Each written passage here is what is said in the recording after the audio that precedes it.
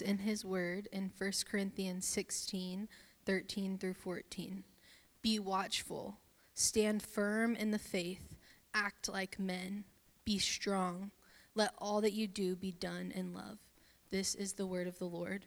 Thanks be to God. And thanks, Janelle. Hey guys, good morning.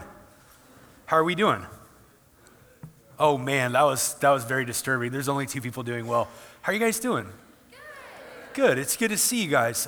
It's super fun and good for my soul to be with you. If we haven't met yet, like Ben was saying, my name's Josh Kerr. I'm one of the pastors at Frontline.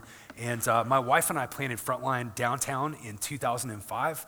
And it's so fun to get to see what God's doing in this church and in your lives. Even seeing people that are serving all day, like my sister in the back who's like on point with all the slides is worshiping Jesus, and seeing people running sound worshiping Jesus, it makes my heart really happy. So thanks for letting me be here. A little bit about me real fast. My wife's Nancy. We've been married for almost 25 years. She's the love of my life, and I have two kids that I adore. I've got a daughter who is 21 years old, and she's about to wrap up a degree at UCO, and just an absolute brilliant, amazing young woman. And then I've got a son named Elijah who's 19 years old, and he's in the Marine Corps. He is engaging in deep suffering right now, trying to be a recon Marine, so you can pray for him. And it's fun to be a part of this. And I say all that because the posture and the tone of the next few weeks is a fatherly posture and tone.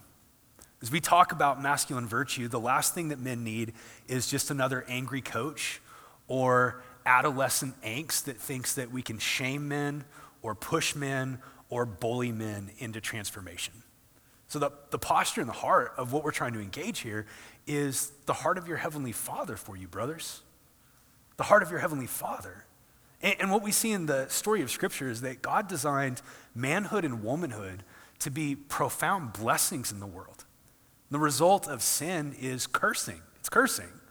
Brothers, there's places where you've been cursed in your masculine essence. And my prayer for the next 3 weeks is that your heavenly Father, through the finished work of Jesus, would bring redeeming, restoring blessing to your essence as a man. And that as you're a man that's being shaped by the love of your heavenly Father, that you would become a man of blessing in the world. A man that gives your life away for the blessing and benefit of your sisters and for your children and for your church and for your city. So I want to pray for you, and then we're going to dive in and do some work. Will you join with me and bow your heads? Father, it's not too audacious. It's not out of step with your word or what you've done in the history of the church to ask that you would meet my brothers and sisters in eternal ways in the next couple of minutes. God, I pray for the places where my brothers long to hear the words of a Father that loves them, that they would hear you, Heavenly Father, speak into the depths of their soul your delight in them, your love for them, your choosing of them, your calling for them. And Father, it's also true that right now in this moment, you delight in your daughters. You behold your daughters with infinitely deeper delight than I even love my daughter, and I would take a bullet for her. So I pray today as we open your word that you would come and that your presence would be manifested among us. That you would bring repentance where we believe lies. Lord, I'm asking that you would do a healing work in my sisters' lives. Ways in which we as men have fallen short and hurt our sisters, damaged our sisters through either abusive words or violence or abdication. I pray that the next 3 weeks would be like medicine for their souls. They would see the heart of Jesus, and that they would receive your ministry in the depths of their being. Lord, I thank you for the things you've done in the women of this church in the last 5 years. And I ask that this would be a season and a chapter where you would do a work of revival and reformation among our men. Meet us today. Give us faith as we do this. And we pray all this in the name of Jesus. And everybody said, amen. Hey, so a couple of things as we dive into this. The first thing I want to note is that the conversation we're going to have for the next 3 weeks, two men in the presence of sisters, is not coming out of angst or disappointment or anger. It's coming out of, as I said, the heart of your heavenly Father to bless you. And it's not to the exclusion of blessing our sisters. In fact, this fall, we're going to do similar work with the women in our church, talking about feminine virtue and the glory and beauty of womanhood. And as we engage this topic, it's not lost on me that this is fraught with danger in 2023. The idea of speaking to the men in the presence of ladies and talking about masculinity itself carries tons of baggage. And I want to say that my desire today and my desire for all the pastors of our church is not that we would be shock jocks that love controversy for the sake of controversy. You can get that in 1,000 different podcasts tomorrow if that's what you're into. The goal is not to be guys that are looking for shocking, quarrelsome fights with people. The goal is to embody 2 Timothy chapter 2. The Lord's servant must not be quarrelsome, but kind to everyone, able to teach, patiently enduring evil, correcting his opponents with gentleness. God may perhaps grant them repentance, leading to the knowledge of the truth. You don't need another angry guy telling you that you don't have what it takes. That's not the heart of your heavenly Father. What you need, brothers, is you need an invitation to encounter the depth of the work of Jesus to shift your identity as sons. And even as our posture and heart is to encourage, to build up, not to curse and to break down, we also want to avoid the danger of thinking that avoiding these conversations can get us off the hook with the world. To talk about manhood and to talk about womanhood in light of God's word will get people really angry. It'll stir them up. They'll get riled up. Haters will come out of the woodwork. And yet, nonetheless, what I want you to see is that if you're going to follow Jesus and if you're going to experience the transforming work of God, that transforming work is not something that affects a gender-neutral soul. The work of Jesus to redeem you from the inside out is a work for men that goes down to the very depth of your masculine soul. And if you're a woman following Jesus, the work of redemption in your life is a work that goes down to the very core of your feminine soul.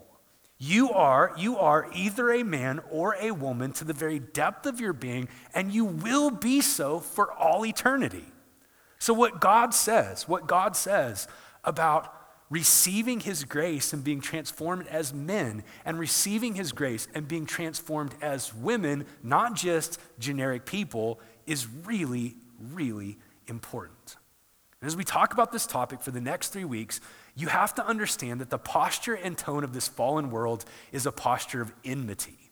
Enmity describes opposition and hostility. And there's enmity because of sin between man and God.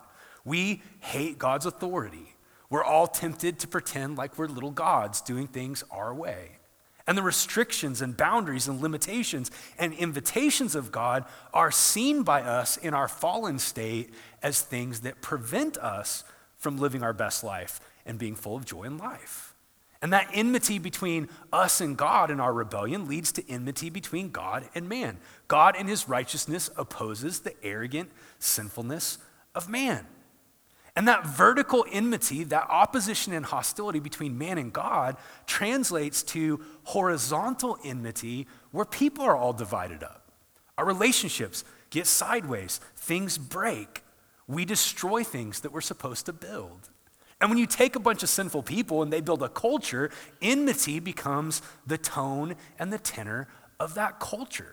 It's why we have strife and conflict and hatred. It's why we impugn the motives of other people without knowing their heart. It's why the world is such a hostile, violent place. And if you have even a cursory knowledge of human history, what you find is that there has been historically enmity between men and women. Ways in which we don't know how to love each other and honor one another and receive one another as fellow image bearers of God. And what's happening in our cultural moment in 2023 is that a lot of both modern current radical feminism and modern men's movements are not built on God's word. They're built on enmity that are designed to stir up strife and division instead of worship and love. And today I don't have time to take you through a sketch of modern feminism or to take you through a sketch of the modern men's movements that are going on right now, but I'll just note quickly, first wave feminism was mostly rooted in a good understanding of men and women as equal image bearers of God. And it gained great traction. It was, for the most part, on the whole, a movement that feared God and desired to call men and call women to relate to sisters as equals in dignity, value, and worth. Praise be to God. That's good work. We should celebrate that. But as the movements have progressed and moved forward, you can sum up a lot of the cultural message to women today as women need men like fish need bicycles. And you can sum up a lot of the current messages to men today as misogyny and hostility towards our sisters.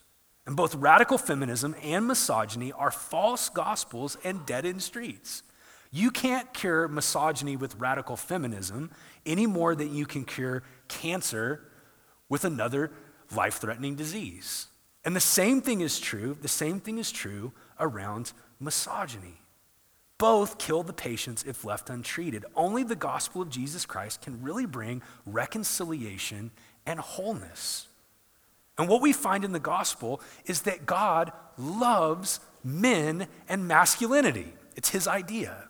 And what we find in the gospel is that God loves women and femininity.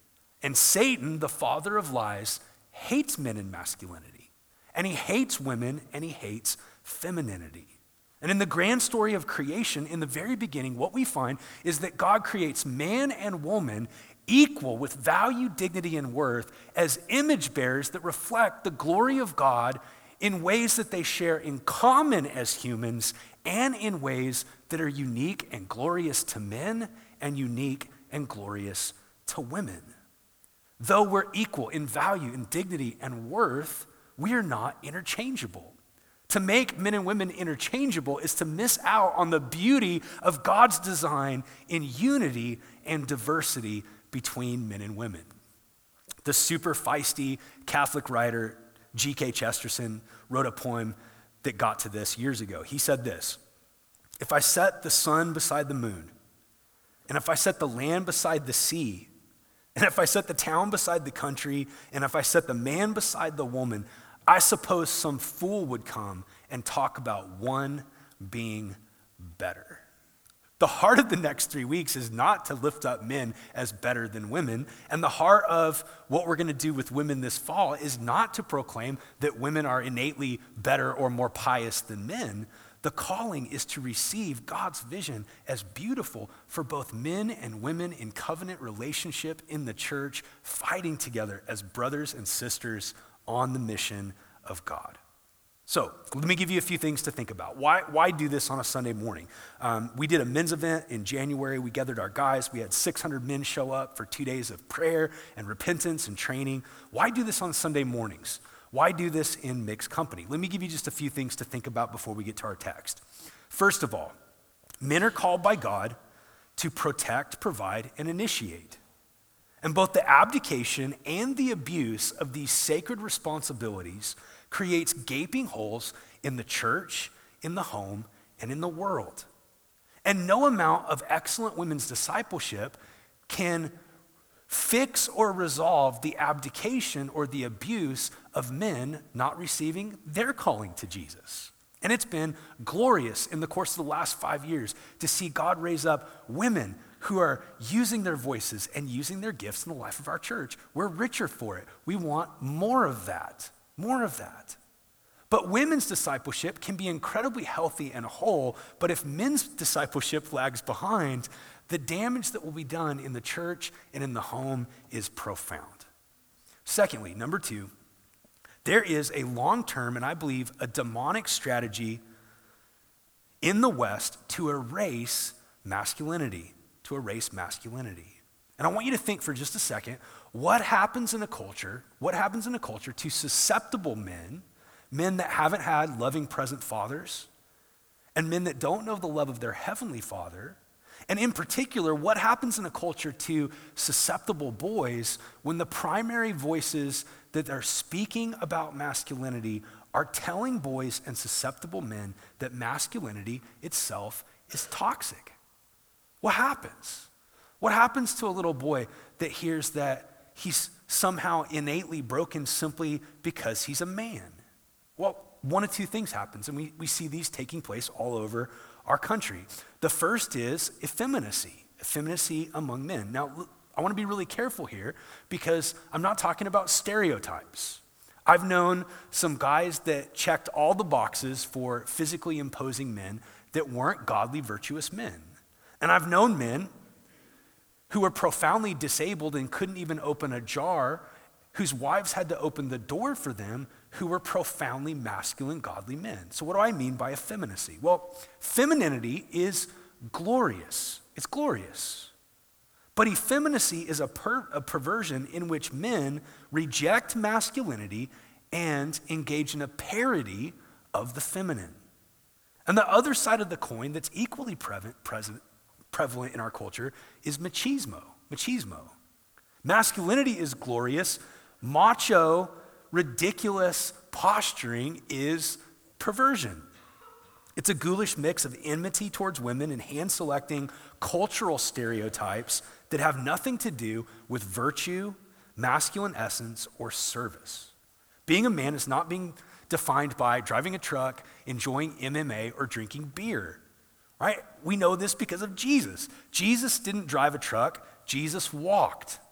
Jesus didn't drink beer, he preferred wine.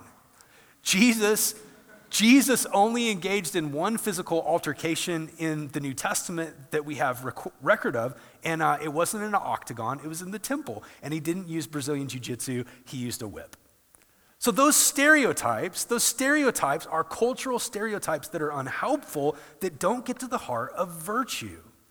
The calling today is not to engage in a reactionary effeminacy as men, nor in a reactionary macho posturing as men, but to do work with God's word, to ask questions about what does it look like to be a man that gives his life away?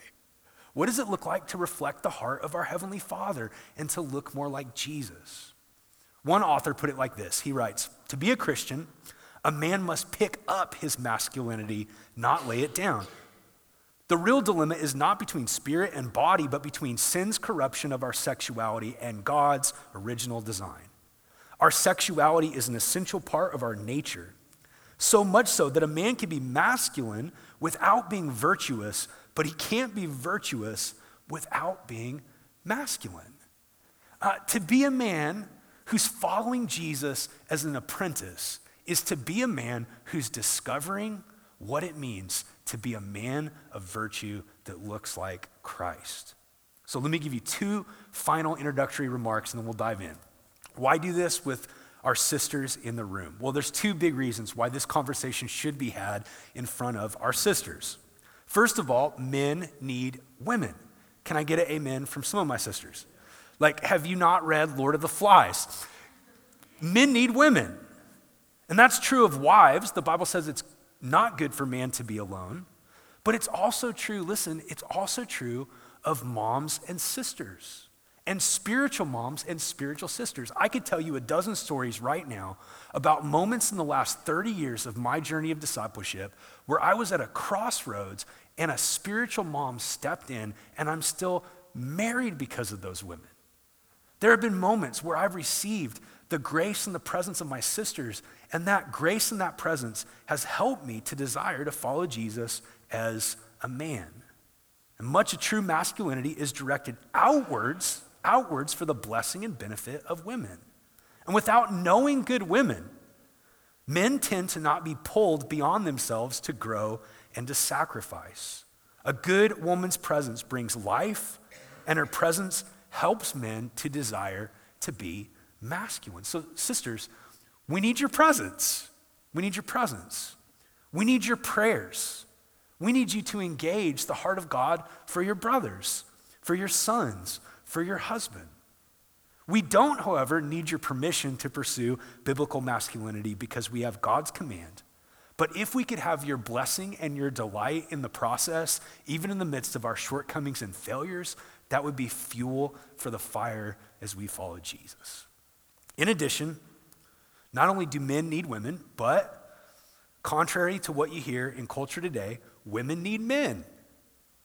Ladies, I so want over the course of the next 3 weeks for you to both evaluate and reject the lies of sameness and interchangeability. There's a glory to your womanhood that's different than the glory of manhood and vice versa. I so want the single ladies of our church to know what God's word says to men, not so that you would hold out for perfection in a possible future husband, but so that you would look for commitment and progress with the men that you might consider dating and one day marrying. And I want the ladies in our church to hear God's word to men because the Bible personifies wisdom as a female voice. Lady Wisdom in the book of Proverbs speaks to a young son to shape him into being a good man.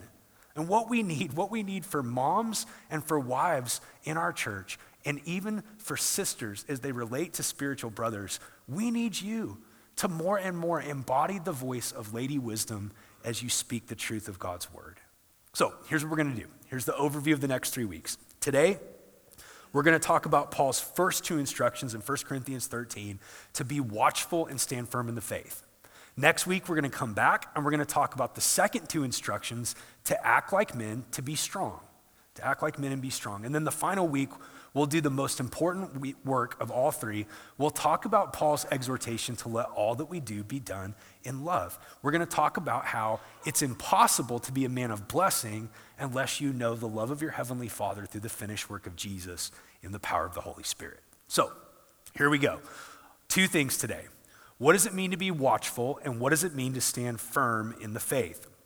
When Paul says that we're to be watchful, in some ways, this is a summary of the entire story of the Bible. There's 2 watchmen that have forever altered human history and even the cosmos. And each man and each woman will follow one of the 2. The first watchman opened the floodgates to evil by abandoning his post. And the second watchman, at great sacrifice to himself, started the work of redemption and restoration that will eventually unmake all that's evil and wrong. The first watchman is introduced to us in Genesis as a man named Adam. And Adam was given a specific responsibility by God in Genesis chapter 2, verse 15. The Lord God took the man and he put him in the Garden of Eden to work it and to keep it. Now, this is really important. Both Adam and Eve were delegated with authority from the living God to exercise authority as vice regents or viceroys on planet Earth. Both Adam and Eve, as equal in value, dignity, and worth, were given authority by God to multiply, to fill the earth, and to take dominion over it. And that command to take dominion doesn't mean domination. It doesn't mean rape and pillage. Dominion, in a biblical sense, is exercising authority to bring order and blessing under the authority of God. And so Adam and Eve were both called by God to function, if you will, as a king and a queen who would together, under God's authority, fill the earth with God's beauty and God's glory. They both had that assignment, but then God, in Genesis chapter 2, verse 15, he gives Adam a unique responsibility that he didn't give to Eve. He tells Adam that his job is in the garden to work and to keep it, to work and to keep it. Another way to put this would be to cultivate and keep, or to build and protect. And the Hebrew word that we get translated as keep here is a word that means to guard. It means to protect, to beware, to defend, to function like a bodyguard, to be a gatekeeper, to be a watchman. Elsewhere in the Old Testament, priests were called to do this work of keeping and guarding in the temple, to protect the sanctity of God's temple. And what's fascinating about this is that this responsibility to protect and keep, to cultivate and to guard, to build and to protect that was given to Adam is the very place in which he failed the most profoundly. We're introduced to the serpent, God's enemy, in Genesis chapter 3. And that language of serpent should bring to mind a picture of a dragon. A dragon. And this isn't mere mythology, this really happened, but this character that's introduced into the story of creation, known as the serpent, is a fallen being that hates God, He hates human beings. He's not equal with God, but he does have incredible power and influence, especially through deception. The Bible tells us in Genesis chapter 3, verse 1, that he was more crafty than all the beasts of the field, and he came to the woman in the presence of the man, and he deceived her. He deceived her. The Bible tells us in the New Testament that Eve was deceived and that Adam's sin was of a different kind. Here's what's wild. He tricks Eve into believing that disobeying God would lead to more joy and more beauty for her, her husband, and her children. But the Bible doesn't tell us that Adam was deceived. The Bible tells us that Adam, in essence, abdicates his role to protect. Adam was given authority by God to keep the serpent out of the garden, to fight for his wife, to fight for his future kids, and to fight for that garden sanctuary of God's presence as a warrior and as a watchman. And the Bible tells us that Eve ate of the fruit and then gave to her husband, who was not off doing quiet time or a missions trip or a Bible study. He was right with her watching the whole thing go down. And instead of Adam taking his responsibility as a guardian, as a watchman, and kicking the serpent out of the garden in the authority of the living God, he abdicates. He goes quiet. And his refusal to watch, to guard, to protect, in essence, hands the keys of his wife's heart, of his future children's heart, and the keys of creation itself to the serpent, who is described elsewhere in the Bible as the dark lord of this world. And in that moment, listen, man, in that moment, if you want to understand everything that's broken, understand this. In that moment of abdication and failing to watch, the floodgates were open to evil, and the entire world became enemy-occupied territory with three evil enemies that want to unmake everything that's good and beautiful. The Bible describes those enemies as the flesh.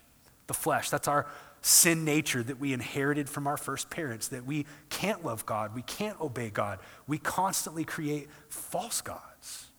The Bible talks about the enemy of the world. That's the collective systems and philosophies and structures that we build that reflect the kingdom of man, not the kingdom of God. That's our arrogant way of being as humans. And the Bible talks about the devil and the kingdom of darkness, fallen beings that hate God, who are led by one known as the deceiver, who is described in the New Testament as being like a roaring lion seeking someone to devour. Now, listen, all around you, you see the results of that failure to keep watch. All around you. You see it in idolatry. You see it in the abuse of women.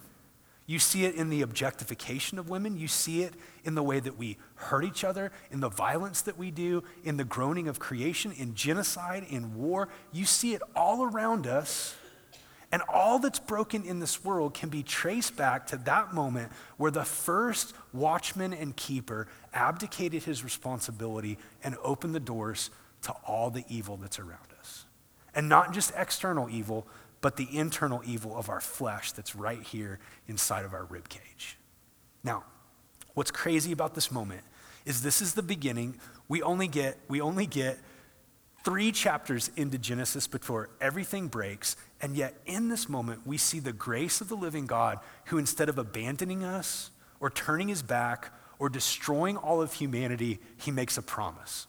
Even as God is cursing the man, the woman, and the serpent for their rebellion and disobedience, in Genesis 3:15, he gives a ray of profound hope that becomes the seed that grows into the fullness of the gospel. Listen to what God says to the serpent.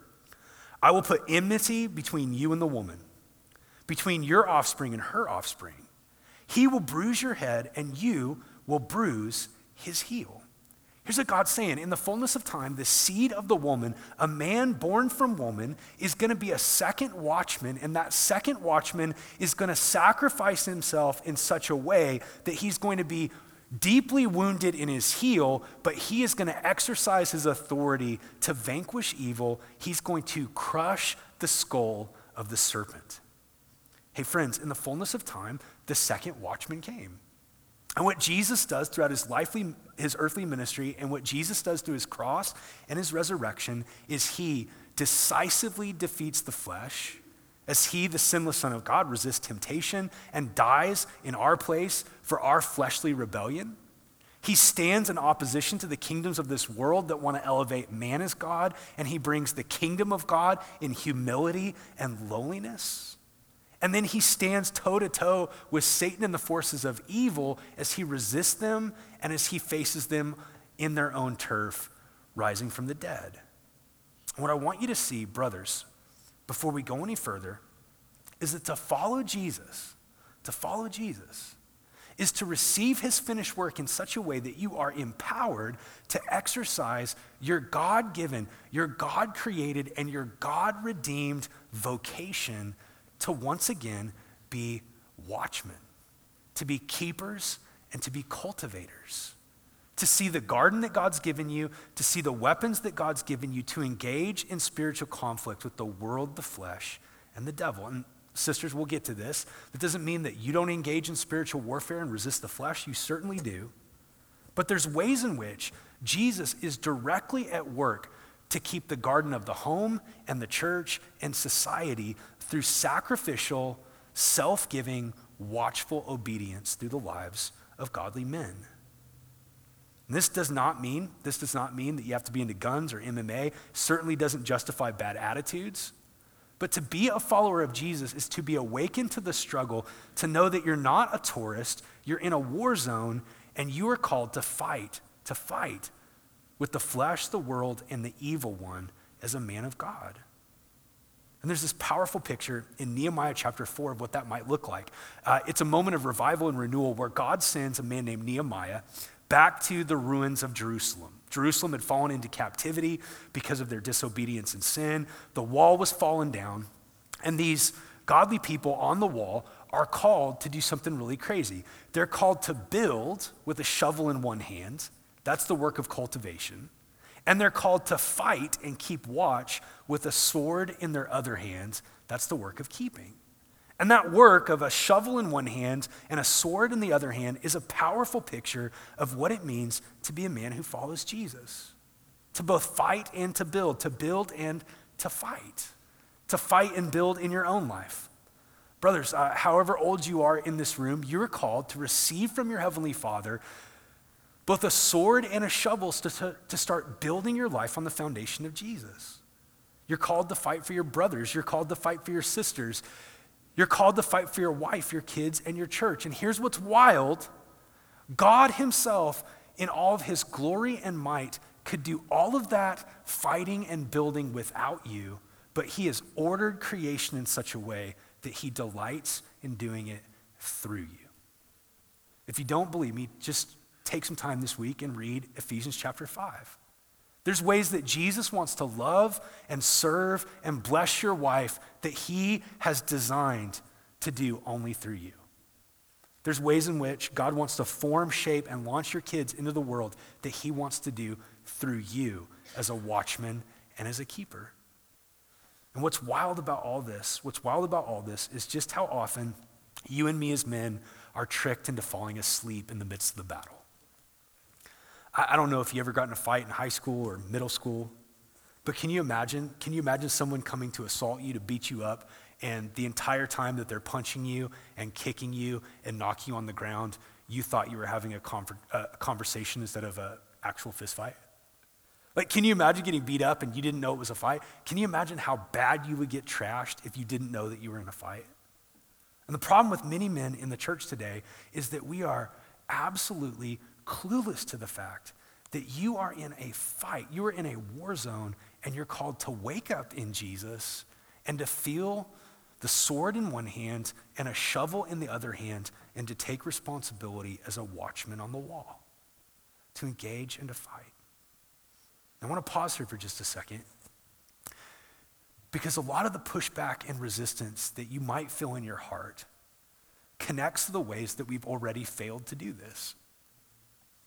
The ways we've blown it, the ways we've fallen short, the ways we haven't loved our wives like we wanted to, the ways that we haven't resisted the flesh, the ways that the enemy's gotten it right so many times in our lives. And on top of our own failures, there's the ways in which we've been named, even by the best of dads. Isn't it amazing that you can have a really good dad who can still at the same time unintentionally give you names that haunt you your whole life? How much more so with an absent dad or a violent dad? The name of weakling, loser, failure. And what can start to happen is we have all this shame inside of us and all this guilt that we're aware of and all this fear, and we have all these names that we think define the essence of who we are, and those things become profound obstacles when we start to hear the calling of Jesus to engage in the fight for those around us. One writer put it like this: many men feel as if they were involved in a night battle in a jungle against an unseen foe. Voices from the surrounding darkness shout hostile challenges. Men are too aggressive, too soft, too insensitive, too macho, too power mad, too much like little boys, too wimpy, too violent, too obsessed with sex, too detached to care, too busy, too rational, too lost to lead, too dead to feel. Exactly what we're supposed to be is not clear. There's this really interesting moment in Ridley Scott's 2005 film, The Kingdom of Heaven. And in this moment, Jerusalem's surrounded, it's about to be overrun, and all the knights but one knight have abandoned the city. And what's left inside the city is one knight and all the peasants who have never received in their culture any invitation to valor and to responsibility. And there's this moment where one of the noblemen comes to the one knight that's in the city, and he says, "What are we going to do without knights to defend Jerusalem?" And the knight looks out at this like ragtag group of people that in that culture were considered the bottom of the bottom, grave diggers and peasants, the poorest of the poor. And he tells them, every man capable of bearing arms, kneel. And all these pathetic peasants that have been looked down on by the nobles and the knights of the society, they all take a knee, and that knight leads them in taking oaths. And then he says this crazy thing to him. He says, "Rise as knights. Rise as knights." And the noble that was there is incredulous. He's like, "Do you really think that declaring men knights will make them better fighters?" And the one knight that's standing in the walls of the city says, "Yes, I believe that absolutely." My point in telling you that is that your job, brothers, as a watchman that's engaging in vigilant, cultivating, building, and fighting is not something that you do in your own ability or based on your own track record or through your own capacity to pull yourself up by the bootstraps. What we find is that Paul's exhortation to be watchmen is connected to the second thing he says, that we are to stand firm in the faith. The way that we fight for our family, for our kids, for our church, for our brothers, the way that we resist temptation is not by sticking our chests out and pretending that we've got what it takes apart from our Father. The way you engage that fight is to realize that there's an inheritance that's given to you from your Heavenly Father through the finished work of Jesus that changes your identity, the very essence of who you are, and leads to the action God's called you to engage. If you think that you can create, control, and build your own identity, you're constantly going to be trying to earn and stack up and to get in God's good graces.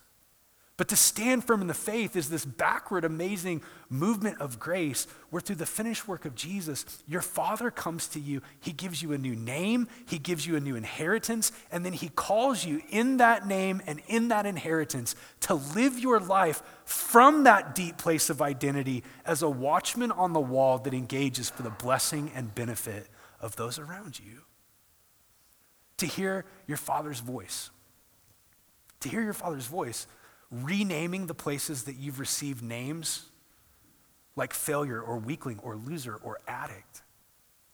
To hear your Father in heaven speak a name to you is to have everything in your life change. And listen, what happens through the work of Jesus is nothing less than that. In Judges chapter 6 is this moment where there's a guy who's just totally beat down. He's the weakest guy in the weakest family in Israel who happens to be one of the weakest nations oppressed by their enemies. And he's hiding from his enemies. He's down in a wine press. He's threshing the grain. He's dirty. He's terrified. He's shaking in his boots. And the angel of the Lord, which is a pre-incarnate appearance of the Son of God, the angel of the Lord comes to him and he says something to him that changes everything. He says, "Hail, valiant warrior." And from that place of being renamed by the one who called everything into existence out of nothing, he gets launched into his calling to reflect the work of Jesus as one that fights for his neighbors and fights for his city. Hey, brothers, what you need more than anything is not just a New Year's resolution to be more vigilant. What you need is an encounter with the living God through the gospel where you believe the name you've been given. Your Father in heaven loves you, sent his Son to die for you, chose you, has sanctified you, and is going to work through you for you to be his voice and his hands and his feet for the blessing and the benefit of your family, your church, and your city. And what's wild about the solid ground on which we're called to be watchmen is that it is unshakable, unlike all the things we're tempted to build on.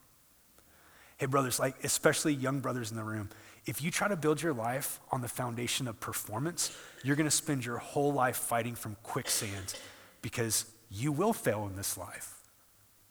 If you try to build your life on the foundation of pleasure and ease and comfort, you're going to build your life on quicksand because God's called you to sacrifice. If you try to build your life on the foundation of the approval of other people, what people say about you, like you're always up for vote and sticking your finger in the air to see which way the wind's blowing, you're constantly going to be fighting from quicksand. But the solid foundation of the faith that you're called to build your life on is bedrock. Jesus said, "Those that hear my word and act on them are like the man who built his house on the rock, and the storms came and it stood." The foundation that God's called you to build on is high ground. It's solid and it's high. Like, we live in a Western context where one of the enemy's greatest strategies is to help us believe that he doesn't exist, right? If you've read Screw Tape Letters, that's an insightful piece of advice from an older demon to a younger demon. And in our rationalistic culture, like we just don't believe that there are invisible forces shaping all the things around us. You get out of this context though, and you'll encounter grotesque displays of evil. I've seen terrifying things and felt tangible evil in places all over the world. If you think that you could stand before Satan or a demon and in your own strength and ability engage in that fight with any hope of surviving, you're crazy. But to stand on the foundation of what Jesus has done is to stand on the high ground of who he is, his authority, his power, his name, his goodness, his presence. And to stand as a watchman on the faith once for all delivered is to also stand on holy ground because God's with you. Brothers, there's this beautiful moment in the book of Daniel where three young men, Shadrach, Meshach, and Abednego, they go against the edict of the king and refuse to bow down to an idol that he builds, which is an interesting picture of some of the kinds of struggles with the world that we're talking about. And in their refusal to bow down to the idol, the king declares that a furnace should be heated, I believe 7 times hotter than normal, and that those 3 men be thrown in. It's so hot that the guards that take those 3 guys to throw them into the furnace, they're killed when they open the doors of the furnace. And they throw these 3 men into the furnace, and the king has this really interesting line. He turns to the noblemen around him and he says, I thought we threw 3 men into the fire. And the guys are like, yeah, we threw 3 in. And the king says, but I see 4, and one of them is like a son of the gods in his appearance. This is another moment where it's most likely a pre-incarnate appearance of Jesus. Here's what's happening. The battle that they were called to engage in was not one that they did alone. It's one they did in the very presence of God. Hey, brothers, the struggles that you're fighting with sin are not struggles that you're called to fight on your own and then come back to report to God. Your struggle to love your wife is not something that you do on your own based on your own ability to work up and manufacture love. As you encounter the presence and love of God, you're called to give that away. As you engage your job and seek to be present and love people and be salt and light, that's not something you do because you're just a morally superior human being. No Christians are morally superior. That's like step 1 of becoming a Christian is realizing we're not. You do so in the very presence of the living God with the Holy Spirit inside of you. So, week one. If there's anything I want you to hear, it's the calling of God to just wake up. Wake up. Like, life is short and the stakes are high, and the stakes of being a man are really high, not just for you, but for your brothers, for your family, and for your church. Stakes are high. Wake up. Don't be a tourist in a war zone wearing Bermuda shorts and a Hawaiian shirt, snapping pictures when snipers are trying to kill those around you. Wake up. Wake up and realize that the battle that you're called to fight against the world, the flesh, and the devil is a battle you're called to fight on the foundation of the finished work of Jesus, where the Father's given you a new identity that you get to live your life from. The love of God that's unshakable. What I'd love to do as we close today is, if you're willing, brothers, I want to pray for you, and I want to ask your sisters to pray for you. So if you're a man in the room and you're willing, will you stand?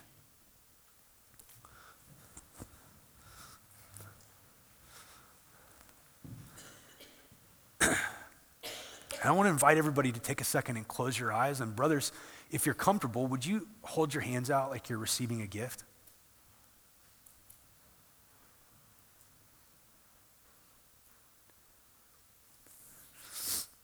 There are names of cursing that every man in this room, we all have been given. Related to our own sins, related to the sins of others. There's places, even as you think about how you want to treat a woman as you date her, that those names come up and you feel like you can't do it. Certainly with husbands and dads in the room, like,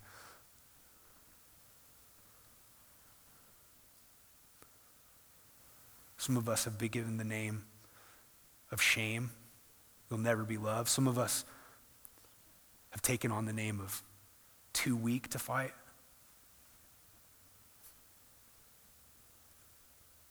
For some in the room, the name that you've been given is a name connected to failure, where you believe the lie that anytime you engage, you'll break everything. You'll just make a mess.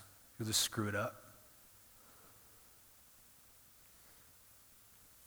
Hey, all of those names that the enemy wants to hang around your neck got hung on Jesus Christ 2,000 years ago. He bore that failure. He bore that shame. And because of his death in your place, if you've trusted in him, your Father in heaven, the living God, names you beloved Son. Jesus, as the unique, only begotten Son, died on a cross and was raised from the dead so that you would become an adopted son and share in Jesus' inheritance. And so it's cinematic and it can be a little cheesy and we can snicker at it because we're cynical. But that little picture, rises nights, that changes the way that those men fight, that's just a little picture of a far deeper, more profound reality. Your Father has called you to engage the battle in the identity, power, and strength of Jesus Christ. To fight from love, not for it. So God, I just want to ask right now that you would do deep work to remove those names that are lies.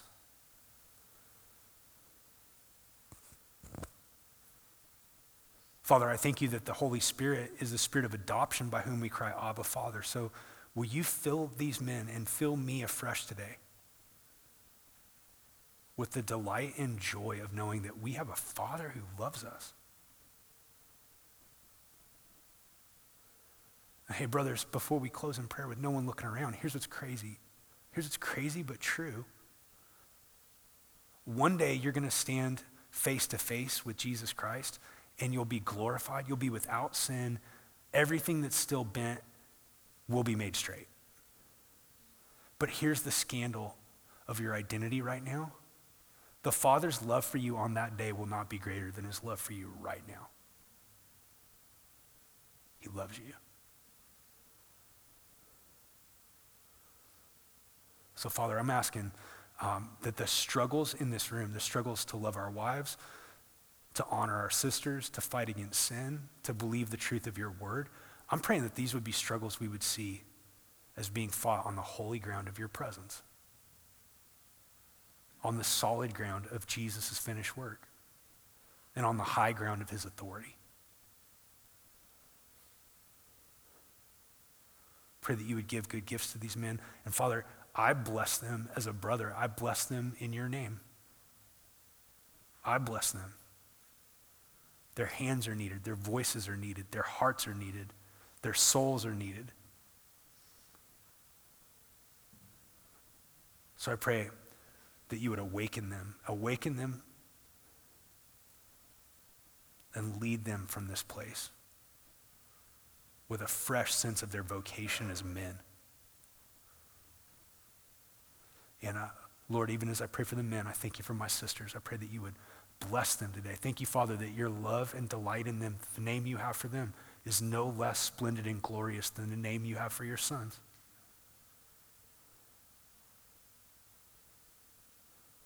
Thank you that you choose them, you want them, you delight in them, you enjoy them. So I pray as we come to the Lord's Supper that you would feed us on your goodness. I want to invite my sisters to stand, and as we get to the close today,